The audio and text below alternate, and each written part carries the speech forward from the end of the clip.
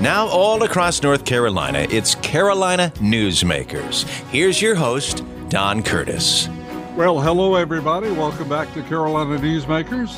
Tom Jensen is with us. Tom has been with us a number of times. Tom is the Director of Public Policy Polling, a polling company that is located in Raleigh but does work nationwide and is well respected for their polling work. Tom, welcome back to the program again. Hey, Mr. Curtis, it's good to be with you.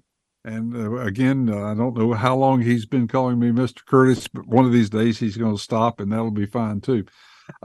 Well, Tom, we are beginning to get into the real live political season. It seems like it's a little earlier than usual, but maybe not. But we want to take a look at the presidential prospects. We also want to look at the North Carolina situation, and we've got some other issues, and we would like to get your input on a number of issues that may affect the outcome of these elections. So I guess the best way to start is with the presidential race, which is officially on. We've got some announced candidates, and we've got some that are in the wings, sort of sitting around waiting. So let's start, I guess, basically with a look at how the Republican primaries is standing. Of course, Donald Trump, former President Trump, has announced his candidacy. Ron DeSantis, Nikki Haley, Tim Scott. Right now, those are the four. Let's start with your assessment of where former President Trump is standing and what his prospects are, and then we can move on to the others. Well, I think we last spoke around the start of February, and things really have changed quite a bit over the last 4 months. What we were seeing earlier in the year was that things were really pretty closely contested between Donald Trump and Ron DeSantis in terms of who people preferred for the Republican nomination. I think there were a couple reasons for that. One was that obviously Republicans underperformed in the midterm elections.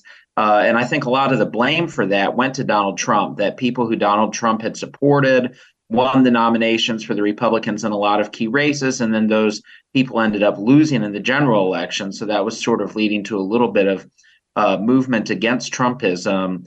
But that has changed in a drastic way over the last 4 months to the point where former President Trump has clearly reasserted himself as the favorite in the Republican field, really by quite a wide margin. The current average of national polls has President Trump at 54% for the Republicans, and then the next closest is Ron DeSantis at only 21%.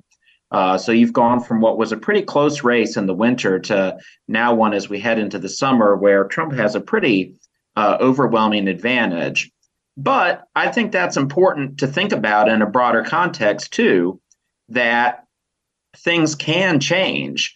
That just because Donald Trump has a big lead right now doesn't mean that this is some sort of immutable thing where he's just going to coast to the nomination.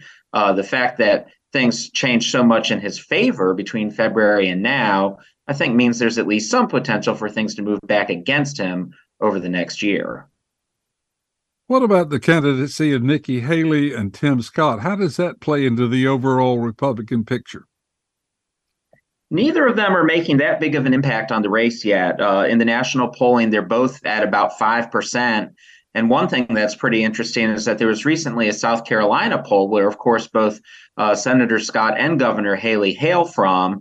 And Donald Trump was up by a lot in South Carolina, even with both of them having those strong home state ties. So neither of them is really having much of an impact on the race at this point. It may be that they're not that well known on the national scene yet and that they have some room for growth as they become more well acquainted with voters. But of course, at the same time, in South Carolina, where voters are very well acquainted with them, they're not doing that well yet. So it really, even though there are a lot of Republicans sort of swarming around the race, at this point, it really is only Trump and DeSantis who are getting a whole lot of traction. Yeah, now let's look at the overall picture with Donald Trump. While he is ahead in the Republican primary, has he lost any ground with the so-called independents or folks who voted for him in the last election with all the legal problems that he's had? I think the legal problems, I know this is going to sound kind of bizarre. I think the legal problems have actually really helped his political standing. And I saw some pretty clear evidence of that back at the end of March when he got indicted. We were doing daily tracking polls in the Wisconsin Supreme Court race, which was the most important election that's happened across the country so far this year. And we did a poll the day before he got indicted, and about 70% of Republicans in Wisconsin said they had a favorable opinion of Trump. And then we did another poll the day after he got indicted, and all of a sudden 85% of Republicans in Wisconsin had a favorable opinion of Trump. So his favorability rating went up about 15 points in 48 hours after getting indicted. So I think that actually, if you ask me what's the biggest thing that's changed between February and June to explain Trump becoming so much more dominant in the polling than he had been earlier, I actually think the answer is that he got indicted. It had a very positive effect for him, because I think that that just caused people to sort of want to stick it to the Democrats, and there's nobody Democrats hate more than Trump. So in the general election, we haven't gotten to the list of Democratic candidates yet, but how would Trump fare against any of the Democratic candidates? Is he, and especially the Electoral College count? It's really shaping up to be a remarkably similar race to 2020 in terms of how things are unfolding. Right now, when you look at the national polls between Trump and Biden, Biden's usually on average, there's exceptions, but Biden's on average up by 3 or 4 points. And he won the popular vote in 2020 by 4 points just the same. So it's really something where people are pretty much dug in on how they voted in 2020. So you might look at that and think, well, then Biden's going to win again if he's up by 4 points. But what we saw in 2020 was that even with Biden winning the popular vote by 4 points, it was extremely close in a lot of the most important swing states. Biden ended up winning most of those important swing states, really with the exception of North Carolina. But it was very close in Pennsylvania. It was very close in Wisconsin. It was very close in Georgia. It was very close in Nevada. It was very close in Arizona, basically under a point in all of those key states. And Trump could lose the popular vote by 4 points again, but if he managed to do a point better in that set of states, he would win the Electoral College even while losing the popular vote by a pretty substantial margin. So I think that we're headed for another comparably competitive election to 2020, even with everything that's happened to Trump over the last 2 years. There's just not that many people who were for Trump last time and aren't going to be for him this time. And there aren't that many people who were for Biden last time and aren't going to be for him this time. So what that all adds up to is a bit of a wash. And that means that even if Biden wins by a good amount overall in terms of how people vote, it could be very close in the Electoral College. Again, we haven't gotten to a discussion of the Democratic situation, but age is certainly a consideration for both Donald Trump and Joe Biden, as both of them are approaching that 80 figure, or in and around the 80 figure. And there is concern that maybe neither one would end up serving their full term because of the age. Has that shown up yet as a factor? Well, it's an interesting situation where I think that definitely, in general, people would like their choices to be somebody other than Biden and Trump. And they do think that Biden and Trump are too old, but they just don't find any of the alternatives all that intriguing. Certainly on the Democratic side, both of the other people who are in the race right now, Robert F. Kennedy Jr. and Marianne Williamson, really aren't people to be taken seriously at all. So even though a fair number of Democrats, when you ask them generically, would they like Biden to be the candidate again, or would they prefer someone else?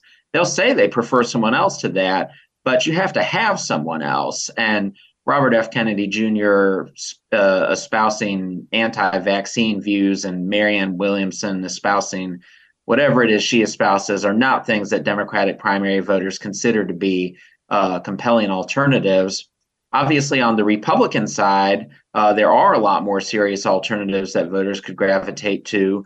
But so far, in spite of any concerns there might be about Trump's age, they still find him more compelling than the other choices. One thing that's been really interesting over the last few months is that there's a national organization that's sort of devoted to moving beyond the two-party divide called No Labels. And they want to run a ticket for president where there would be a Democratic candidate for president and a Republican candidate for vice president that would sort of try to appeal to voters in the middle. And the Democratic establishment in particular has been very down on this idea because they think that it would just have the impact of eventually throwing the election to Trump. Basically, a situation where there's not enough people in the middle that a ticket like that could actually win the presidency. But there's more people who sort of would otherwise vote for Biden who are open to something like that than there are people who would otherwise vote for Trump. And we've definitely seen some evidence of that in our own polling. Last fall, we did a poll where we tested Biden as the Democrat, Trump as the Republican, and Liz Cheney as an independent candidate for president. And Liz Cheney got something like 18%, which is actually pretty impressive. But then Biden was down to Trump by like 10 points in that scenario because 2/3, 3/4 of the people who said that they would vote for Liz Cheney as an independent otherwise would have voted for Biden if the choice was Biden or Trump. So you can see why Democrats are averse to an effort like that. Kamala Harris has been a controversial. I say controversial figure, controversial in the sense that a lot of people think she is not adding to the ticket. Have you done any polling on that? I mean, she's definitely not an overwhelmingly popular figure, but it's kind of something where people just aren't going to vote on the vice president whatsoever. So does Kamala Harris necessarily get very many people to vote Democratic who wouldn't otherwise vote Democratic? Probably not. But I don't think that people who otherwise would vote for Joe Biden against Donald Trump are saying, I will not vote for Biden because I have such a problem with Kamala Harris. I do think if 2028 comes along and Harris runs for president again, I do think that it'll probably be a competitive Democratic field as opposed to a coronation for her like you might sometimes have for the vice president, because I think there are enough people who would think that there need to be more choices. But I think that she's pretty much Kamala Harris, a net neutral for the ticket as it stands. Part of what you said did not make it, but we apologize for that technical glitch. We are recording this program in advance, and we're doing it by Zoom, and so from time to time we have those little breaks. Our guest is Tom Jensen, who's the Director of Public Policy Polling, and we'll be back with another segment right after we take time out for these messages. Okay, men, this is your time. Maybe you didn't choose this, but you're here now. You're gonna go out there and be an all-star caregiver. It's up to you. So what are you gonna do? You're gonna go grocery shopping, cook, clean, be there emotionally and physically. You gotta dig deeper. Drive them to physical therapy, doctor's appointments. Don't you forget about the pharmacy. I know you won't, because that's what caregivers do. Don't give up. Don't ever give up. This is your time to show the world, your family, and yourself that you're tougher than tough. Now go out there and be the best caregiver this world has ever seen. Caregiving is tougher than tough. Find the care guides you need at aarp.org/caregiving. A public service announcement brought to you by AARP and the Ad Council. Hey, hon, what you doing with your phone? Taking pictures? No, I'm asking it questions. Like what? Hey, Bobo, do flowers have best friends? I'm sorry. I'm afraid I don't know that. Hey, follow me. I want to show you something. Look, flowers do have best friends. Whoa. Some answers can only be found in nature. Discover the unsearchable. Visit discovertheforest.org to find a trail near you. Brought to you by the United States Forest Service and the Ad Council.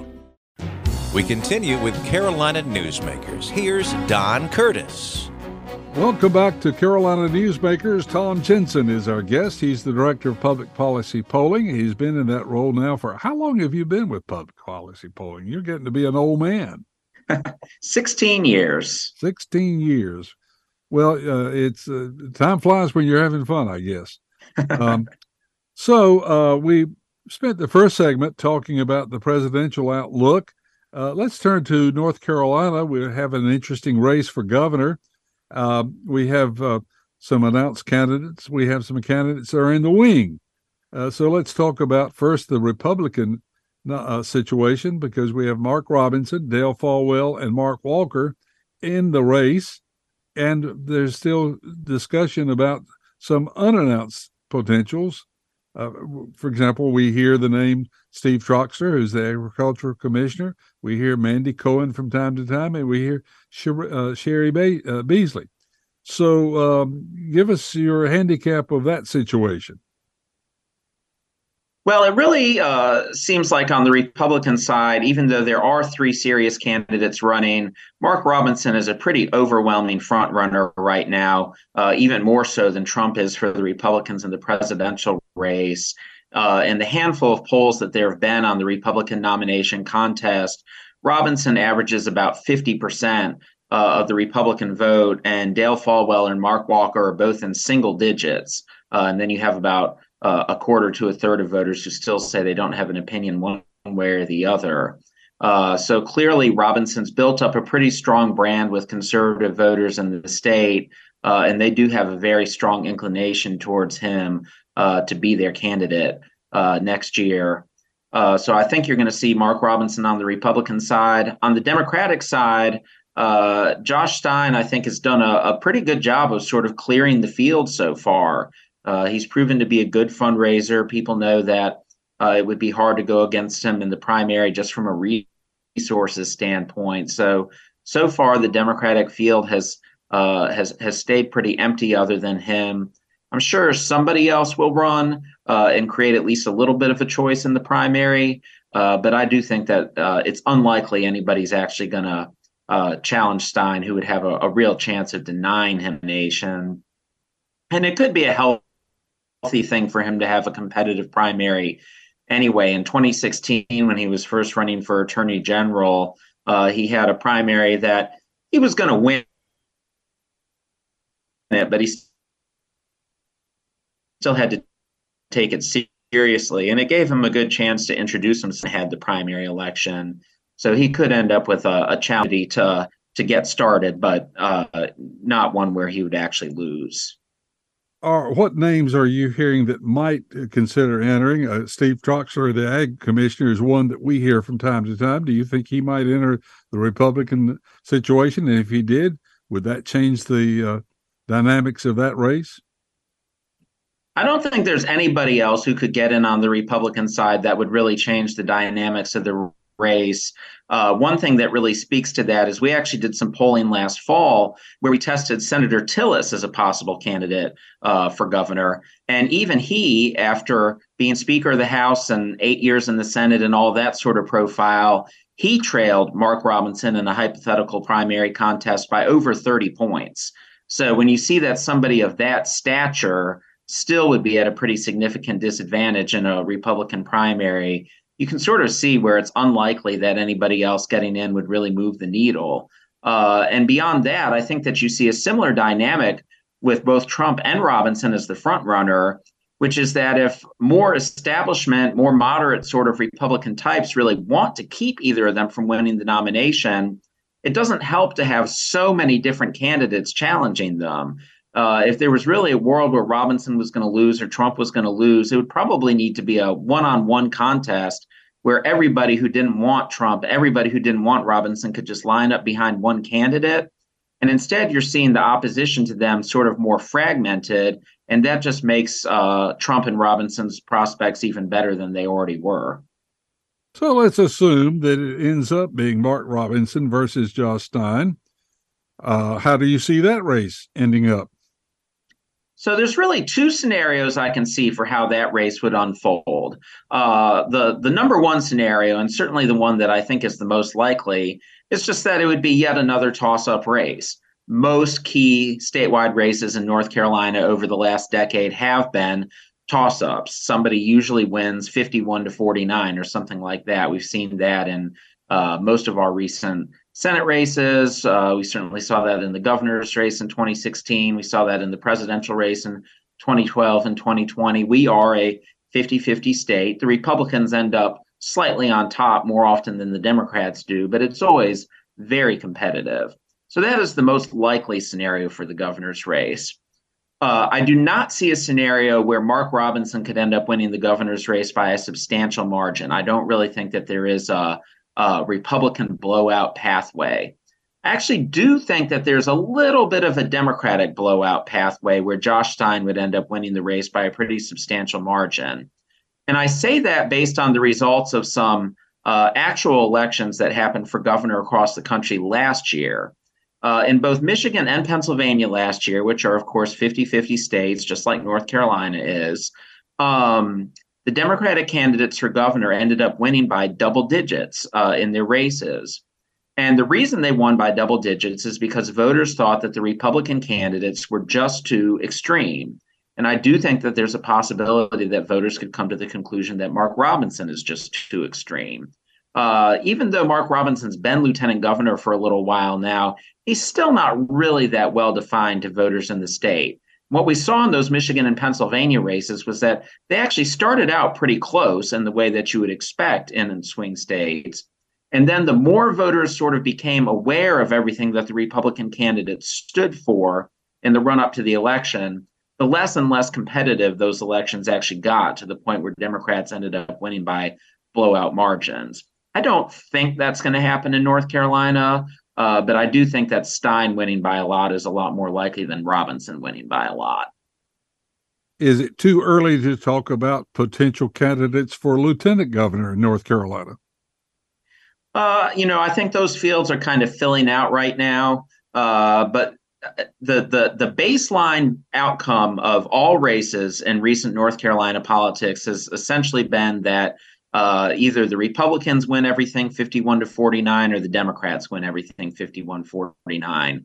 And I think that what you see in a race like lieutenant governor is that the individual candidates don't tend to end up mattering that much. It's really something where people for those kinds of offices just kind of vote in line with the general partisanship of the state.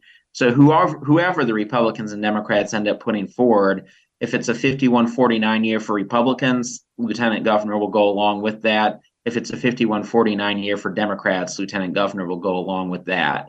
It's hard for candidates at that level to really establish a personal brand that allows their race to just go different than the general tenor of things. Well, interesting. And so we've taken a good look at the North Carolina gubernatorial race. We've taken a look at the presidential outlook. We didn't spend a lot of time when we were talking about the presidential outlook as far as any potential candidates that might run against Joe Biden.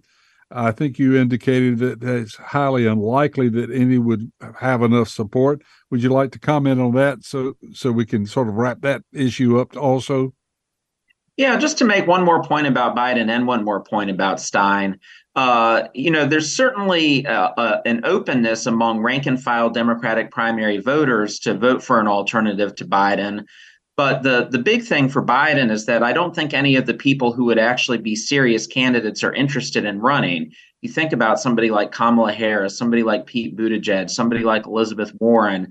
They all have other things that they're doing where they're really sort of allies of the administration. So they're not likely to challenge an administration that they're really a part of. So even if people are open to the possibility of somebody other than Biden, I just don't think anybody serious is going to claim that mantle.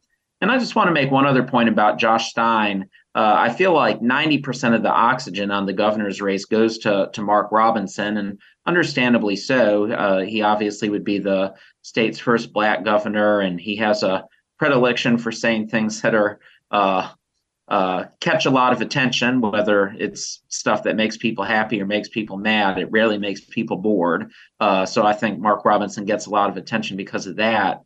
But we were talking about how, usually most of those council of state races go in one direction.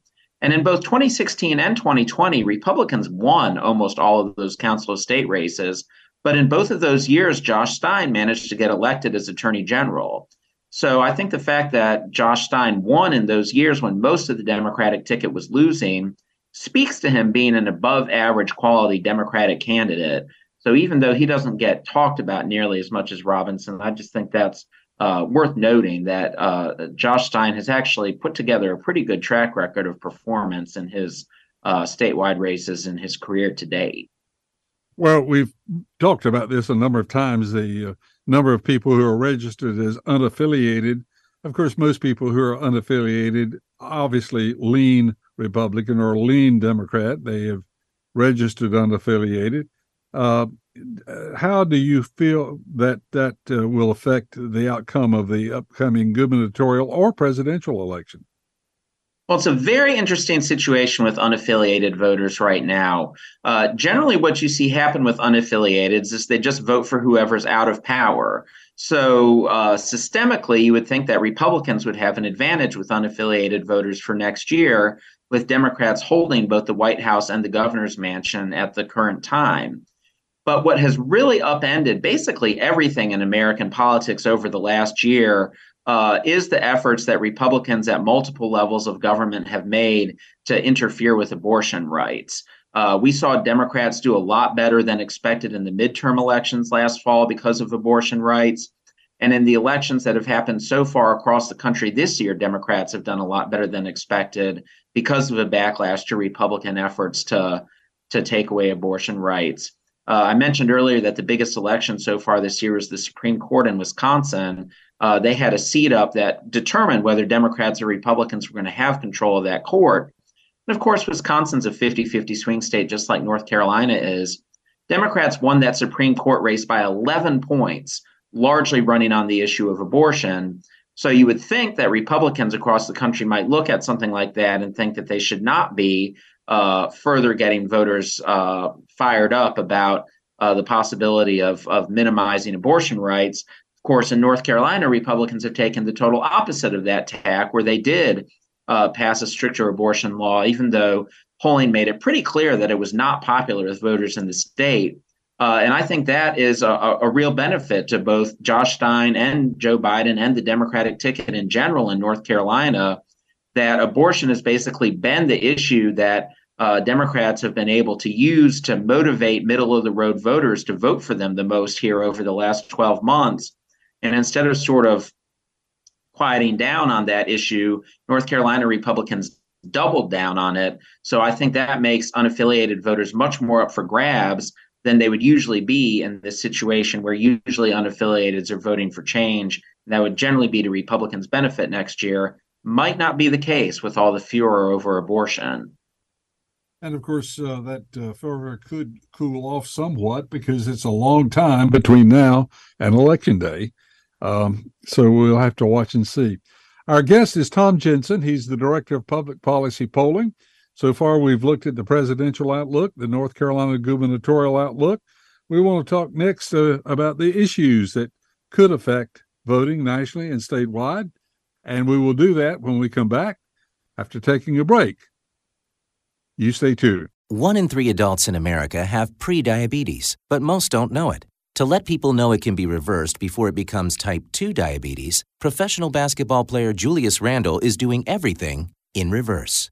I'm only dunking with reverse windmills. I drove the whole way to practice in reverse.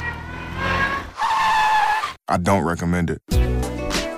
This move's called the reverse shuffle. I do recommend it.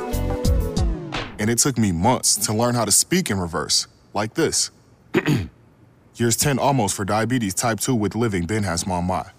In other words, my mom has been living with type 2 diabetes for almost 10 years. So together, we want to say to the 84 million Americans at risk, exercise and healthy eating can help reverse prediabetes. Start by taking a simple 1-minute risk test at doihaveprediabetes.org. Brought to you by the Ad Council and its Prediabetes Awareness Partners. Bet he can't say that in reverse. The possibility of lung cancer can be pretty scary, especially if you're one of approximately 8 million current or former smokers at high risk. That's why SaveByTheScan.org wants you to know that now there's a breakthrough low-dose CT scan that can detect lung cancer early, and it only takes 60 seconds. You stop smoking, now start screening. For an easy quiz to see if you're eligible, visit SaveByTheScan.org. It could save your life. SaveByTheScan.org is brought to you by the American Lung Association's Lung Force Initiative and the Ad Council. Now, once again, with today's Carolina Newsmakers, here's Don Curtis. We're back with Carolina Newsmakers. Tom Jensen, who is for 16 years been the director of public policy polling, a nationwide polling outfit, happens to be located in North Carolina, has been doing polling now, as we said, for 16 years. They do all sorts of polling, but the majority of our questions so far have had to do with the outlook for the presidential primaries and also the North Carolina gubernatorial race. We want to talk a little bit now. We've talked about candidates a good bit, Tom. I'd like to now turn around and talk about issues. I'll start off with saying, are issues as important as they used to be, or are people basically confused and it's more of a popularity contest? It's definitely something where individual issues don't matter as much as they used to, because people are so much more just polarized along partisan lines than they used to be. We obviously have such a tradition in North Carolina of people really ticket splitting, in the past, where people would generally vote Republican at the federal level and would vote Democratic at the state level. And you'd have lots of people in any given election sort of assessing national issues and deciding who to vote for, and assessing state issues and deciding who to vote for. And now everything's just been very nationalized. And that's something that first started with President Obama being in office. I don't think it was his fault, but reactions to him were just so strong one way or another that it led to people sort of running off into their own camps to a greater extent than had been the case before. And then that trend accelerated even more under President Trump, where people just kind of weren't willing to split their tickets in the way that they had once been willing to. And they didn't assess things. They didn't give a lot of careful thought to who the candidates were in a given race or what the issues were in a given race. They just voted Democratic up and down the line if they didn't like Trump, and they voted Republican up and down the line if they did like Trump. That's led to some very interesting realignments across the country. Last month, Republicans lost the mayor's offices in both Jacksonville, Florida, and Colorado Springs, Colorado, which on the surface of it, you might say, well, what does it matter? But the upshot of that is that only 2 of the 35 biggest cities in the country now have Republican mayors, whereas at the turn of the century, New York City had a Republican mayor, Los Angeles had a Republican mayor, Durham and Raleigh both had Republican mayors when this century started. But because of this sort of partisan polarization, big cities now are only willing to vote for Democrats. But there's a flip side of that, too, which is that Republicans have control of more county commissioner seats in rural counties, both all over the country and also in particular in North Carolina, than they ever did before, because those rural areas that used to maybe vote conservative for president, vote conservative for Senate, but were willing to vote for Democrats at the local level, they are now no longer willing to vote for Democrats at the local level, just like people in the big cities are no longer willing to vote for Republicans at the local level. So everything is just kind of going through a Washington, D.C. lens now, where it didn't used to be that way to this extent.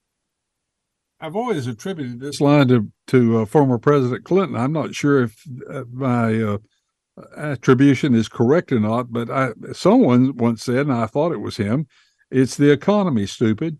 So we are in a period of inflation right now that could change within the year before the election. But how important is inflation in determining how people feel about the candidates they're going to vote? Yeah, I think that the economy certainly is a huge issue. And one thing that we've talked about before that I think is still the case is that gas prices have a huge impact on people's psychology in particular, sort of as a litmus for the entire economy, whether that's really something economists would think should be the case or not.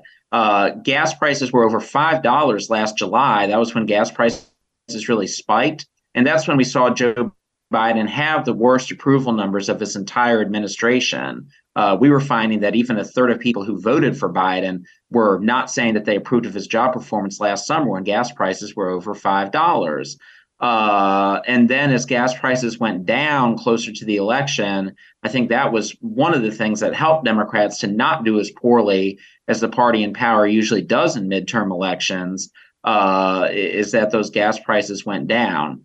So to your point about the economy, I think that it absolutely is very important, and how people are feeling about their personal economic situation will have a big impact on how they feel about voting. But just to sort of briefly touch back on something we were talking about in the previous segment, this abortion issue has given Democrats something to make the election about more than just the economy. If the midterm last year had just been a referendum on whether people were happy with Biden and how they felt about inflation and stuff like that, Republicans would have done far better in the election than they did, because people aren't happy with President Biden. They do disapprove of the job he's doing. They are unhappy with inflation. Those things do have an impact, but Democrats have been able to effectively paint Republicans as just being too extreme on social issues, particularly because of the stuff that they've tried to do on abortion. And I think that's had a serious mitigating factor for Democrats of some of these economic issues that would usually really hurt them. I think definitely abortion has just sort of upended the extent to which Republicans would have otherwise been able to politically benefit from inflation being so bad and the president's approval being so low. Another issue, I guess, that is in the news a good bit, sort of off and on in many respects, is whether it's front burner or side burner, and that's the Ukraine situation. How does America feel about that? I think it's something that, honestly, most Americans just aren't thinking about very much on a daily basis, one way or another. I don't think it's a situation that voters have strong feelings about one way or another. We're really in a situation where, in the 16 years that I've had this job, I think that foreign policy issues are sort of at a lower level of priority for voters than I can ever remember them being.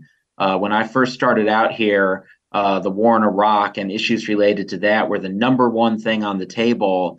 And now when you ask people what's most important to them, I don't think that anything having to do with our relations with other countries or the Ukraine situation would measure very high on the table. Beyond the economy, I think voters, beyond the economy and abortion, I think voters are just so much more focused on crime. They're so much more focused on gun issues, even more focused on the environment than they are foreign policy stuff. So I think that the Ukraine situation is pretty much a wash politically, because I just don't think it's something that voters are giving a lot of thought to one way or the other. Another issue that has some controversy to it is the issue of student debt and possible relief for student debt. How does the public feel about that issue? It's something that voters had a little bit of a sort of flurry of interest in last September, when the student loan cancellation package was first announced. And it was something that voters were relatively closely divided about. It was sort of an interesting issue where people started out being pretty strongly in support of canceling the student loan debt. But then the Republican sort of ecosystem made it pretty clear that they were opposed to it. And I think that Republicans who didn't have strong feelings about the issue, who then sort of saw that Republican voices that they take their lead from we're having a glitch right problem now. Go ahead. With it, they sort of went from softly approving of it to then saying that they did, saying that they went from saying that they sort of softly approved of it to saying that they disapproved of it. And that led to a situation where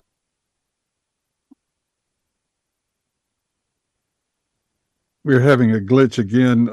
Unfortunately, for our listeners, we're doing this program by Zoom, and from time to time we have a little dropout with Tom. Tom, are you back? Can you hear me? Yes. Okay, I guess I am.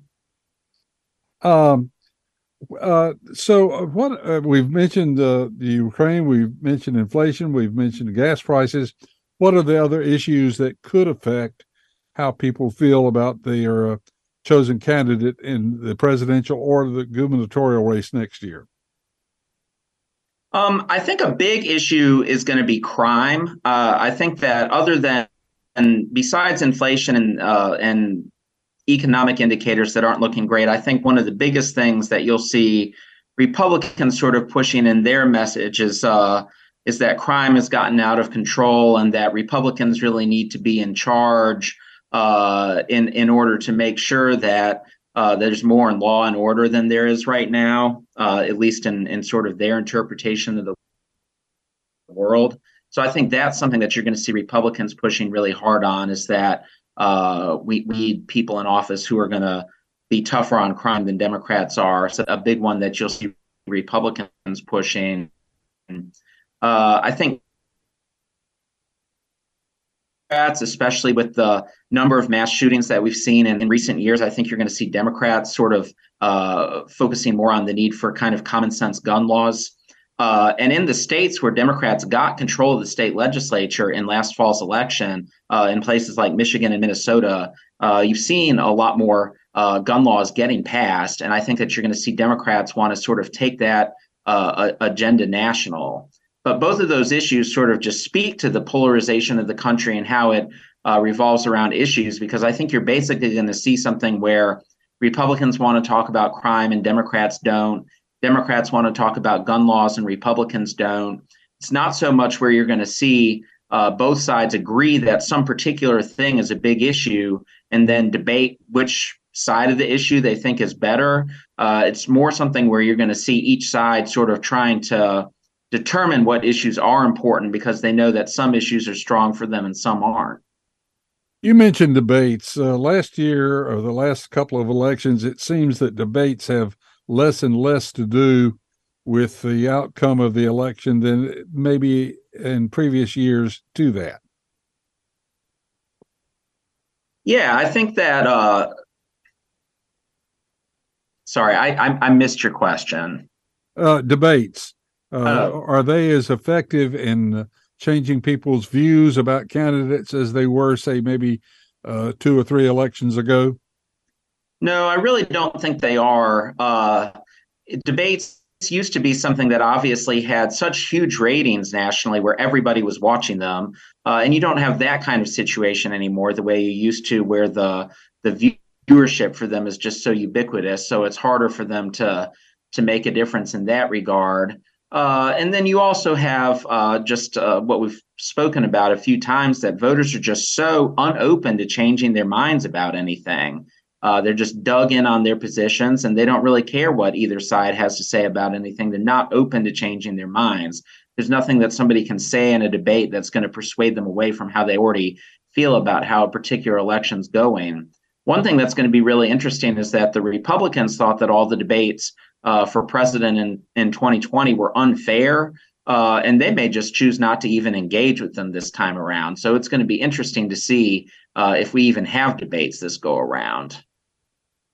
Well, it's interesting, and of course, there are times where the debate is the only chance that especially in some of the secondary races, where people have an opportunity to even see the candidates, and so maybe debates move down to the lieutenant governor level and council of state level, and those races where the public doesn't have much of a chance to get the views and opinions of those candidates who are running, because so much focus is on the presidential election and the gubernatorial race, and they're buying most of the political time that's available on radio and television and controlling social media. Probably want to talk a little bit about social media when we have our final segment of how social media and digital advertising is affecting the outcome of the races in the past and what the future might be for those two particular forms of campaigning. Our guest is Tom Jensen. He's the Director of Public Policy Polling, and we're going to take a break, and when we come back, we'll have our final segment with Tom. So you stay tuned. As an 18-year-old, I let my mistakes kind of take over my life. I was 0.5 credits away from completing high school, and I didn't do it. 10 years later, at age 28, Jackie finished her high school diploma. When I found out that I was pregnant, I know that I had to do something for myself if I wanted to make her a better person and provide a better life for her. My family never stopped pushing for me to be better because they knew what I could become and who I could become as a person. My support team is amazing. The educational director, my sister, and even my 7-year-old daughter has just been more than the support that I could ask for. I've been given an opportunity, and I'm just thankful for it. No one gets a diploma alone. If you're thinking of finishing your high school diploma, you have help. Find free adult education classes near you at finishyourdiploma.org. That's finishyourdiploma.org. Brought to you by the Dollar General Literacy Foundation and the Ad Council. Adopt US Kids presents What to Expect When You're Expecting a Teenager. Learning the lingo. GOAT, G-O-A-T, acronym, stands for Greatest of All Time. As in, spaghetti sandwiches for dinner? They're my fave. Dad, you're the GOAT. You don't have to speak teen to be a perfect parent. Thousands of teens in foster care will love you just the same. Visit adoptuskids.org. Brought to you by the U.S. Department of Health and Human Services, Adopt U.S. Kids, and the Ad Council. Carolina Newsmakers continues, and once again, here's Don Curtis. We're back with the final segment of Carolina Newsmakers. Tom Jensen is our guest. He is the Director of Public Policy Polling and has been a frequent guest on our program. In our first segment, we took a look at Tom's views on the presidential race and then the North Carolina gubernatorial race, and then we've spent some time talking about issues. Tom, I want to talk a little bit now about social media and how that has become a way of campaigning that is not as open to the general public's view as is television or radio advertising. That and direct mail, of course, are highly specialized. Are you seeing more candidates relying on social media, and how are they using it? Well, I definitely think that one of the biggest thing that candidates are trying to figure out this day and age is especially how to reach out to young people who definitely aren't consuming media and getting campaign ads in the places that have traditionally been the case. I know people whose entire job is just to figure out how to reach out to voters on TikTok and that sort of thing. And I think that whole sort of evolution in terms of campaign ads has contributed to some of this division in the country that we're talking about, because you can really tailor your message to just a very sort of select small group of voters. And you don't have to as much come up with messages that you can sort of blast out to the entire population and try to win them over. So there's really this ability to sort of just single out small groups with very targeted messages. And I think that has perhaps led to some of this segmentation in the electorate, where there's not as much of a need to sort of come up with ways of talking about things that appeal to everybody. Well, that leads us to another question about, and you mentioned it, young people are certainly changing their habits as far as media usage, but so are older folks as far as getting their news. At one time, the CBS Evening News, the NBC Evening News, and the ABC Evening News was the primary source of information. Now we have cable channels that definitely not only report news, but also report opinion mixed with the news. And more people are getting their views that way. This is, in my opinion, a little dangerous, because people are having their whatever views they already have are being perhaps enhanced by the coverage they're watching. Do you see that changing, or is this going to be a continuing trend? Well, I agree with you for sure that it's problematic, but I do not think that we're going to see that trend reverse. I think one thing that was really fascinating sort of in the conservative media ecosystem over the last 2 years was that Fox News had obviously so dependably told Republicans whatever it was that they wanted to hear. And then they called the election for Biden in 2020. And all of a sudden you had these Republicans moving over to Newsmax because Fox News wasn't partisan enough. And I do think that this is something that's a little bit more of a trend on the Republican side to really want partisan news sources than the Democratic side. But it's definitely an across the board thing. People really don't so much want that sort of neutral, down the middle, Walter Cronkite at 6:30 type of news consumption that they had a couple generations ago, where everybody was sort of getting the same news from the same people. And I think that maybe contributed some to Americans more being on the same page across the board, at least than they are now. But I think that those trends of people just wanting to sort of hear what they already believe or want to get outraged about things that already sort of feed into their existing belief system, I think those are trends that are just going to accelerate rather than sort of even back out. So we may see that this just becomes an even bigger problem in the years ahead. I'm going to shift back to the presidential outlook for just a while. You mentioned a few in the first segment that President Trump's percentage of the vote in the Republican primary has increased to 54%, to Ron DeSantis at 21%. What would you advise Ron DeSantis to do? What would it be his best opportunity to close that gap? That is a great question, and I'm sure one that just about everybody in mainstream Republican land is really trying to grapple with and having a hard time coming up with answers to. And this is going to be sort of a lame answer, but I don't think you can beat Trump at his own game. Like, I remember at one point during the 2016 race, Marco Rubio started trying to call Trump names, and it just made Rubio look really small and ridiculous. So I think the best thing DeSantis can do, and it might work and it might not, but I think it's the best thing that he can do, is just go out there, be the best version of himself that he can possibly be, and try to really sell a story to the Republican electorate that he's who can actually bring about effective conservative change. And he has a good success story from his time in office in Florida to tell about what he's done.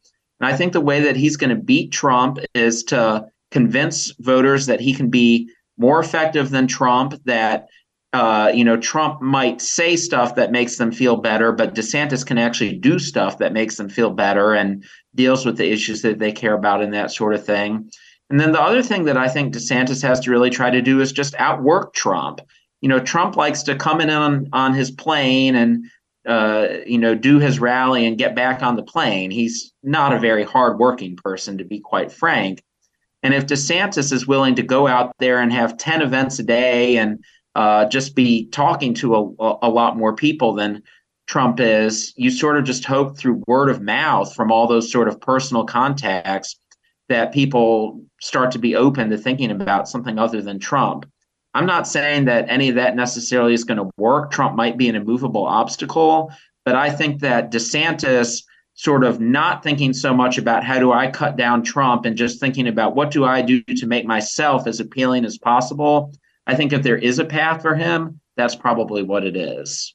When we were discussing Republican candidates, we mentioned Trump, DeSantis, Nikki Haley, Tim Scott. We did not mention former Vice President Pence.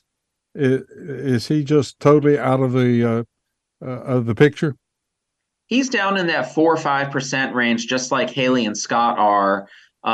He just doesn't have much of a constituency. I'm not clear on what Pence's angle is, because obviously he was Trump's vice president. So if you love the Trump administration, you're still going to vote for Trump. So there's not really an opening for him there. And I think DeSantis has more of that lane of sort of the more competent Republican who sort of conducts himself in a more professional manner. So Pence can run. I'm just not really clear on what his angle is, what's going to cause voters to move over to him.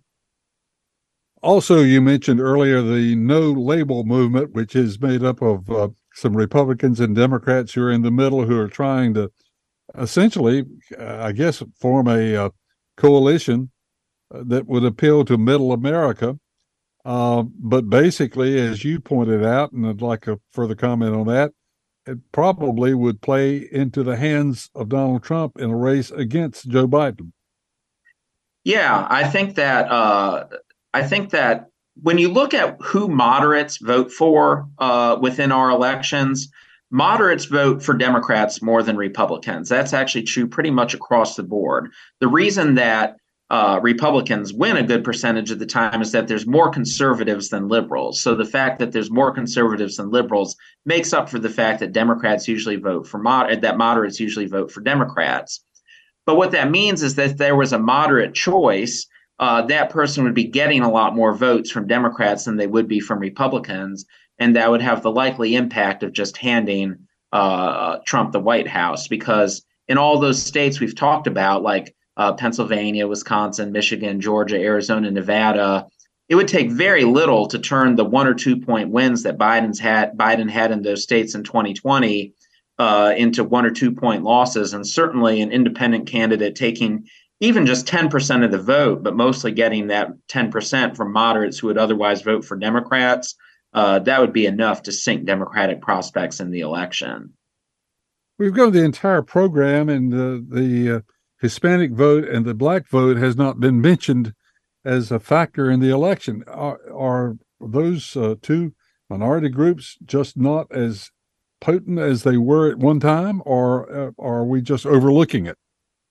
No, they're extremely important, and I'll tackle them one by one because there's sort of different angles that are important with each of them. What's really important with the Black vote is the level of Black voter participation. In 2022, Black voters, especially in North Carolina, just did not turn out at a very high rate to vote. And when you look at the legislative seats that Democrats lost in North Carolina in 2022, most of them were in districts, especially in the eastern part of the state, that have very heavy Black populations, and Black voters just did not turn out to vote at a very high level. So I think Democrats have a lot of work to do to make sure that Black voters are motivated. And I think the new chair of the North Carolina Democratic Party, Anderson Clayton, is very committed to doing the kind of organizing in rural communities that might help turn around this kind of poor turnout from Black voters that we've seen in recent elections. Hispanic voters, it's a very interesting thing because they, from 2008 to 2016 in particular, were a very reliably Democratic voting group, and they've moved a little bit more towards voting for Republicans over the last couple election cycles. So it's going to be interesting to see if that trend continues or not in 2024. Certainly in states like Nevada and Arizona, Democrats winning 2/3, 3/4 of the Hispanic vote is very important to Democrats being able to win those states. If they can't do that, those states may well end up back in the Republican column. So Democrats with Black voters really need to make sure that turnout's good. With Hispanic voters, they really need to do a good job persuading Hispanic voters to continue to vote for Democrats at the same level that they did when Barack Obama was president. Got about 45 seconds for you to answer this question. Is polling getting to be more and more difficult? Yes and no. In terms of sheer accuracy of polling, 2022 was actually one of the most accurate years for polling ever. The polls last year were really on the mark about what ended up happening in the election. And that was kind of a big deal because after 2020, there were lots of declarations that polling was dead. And I think in 2022, we showed that polling is not dead. But is it getting more challenging? Absolutely.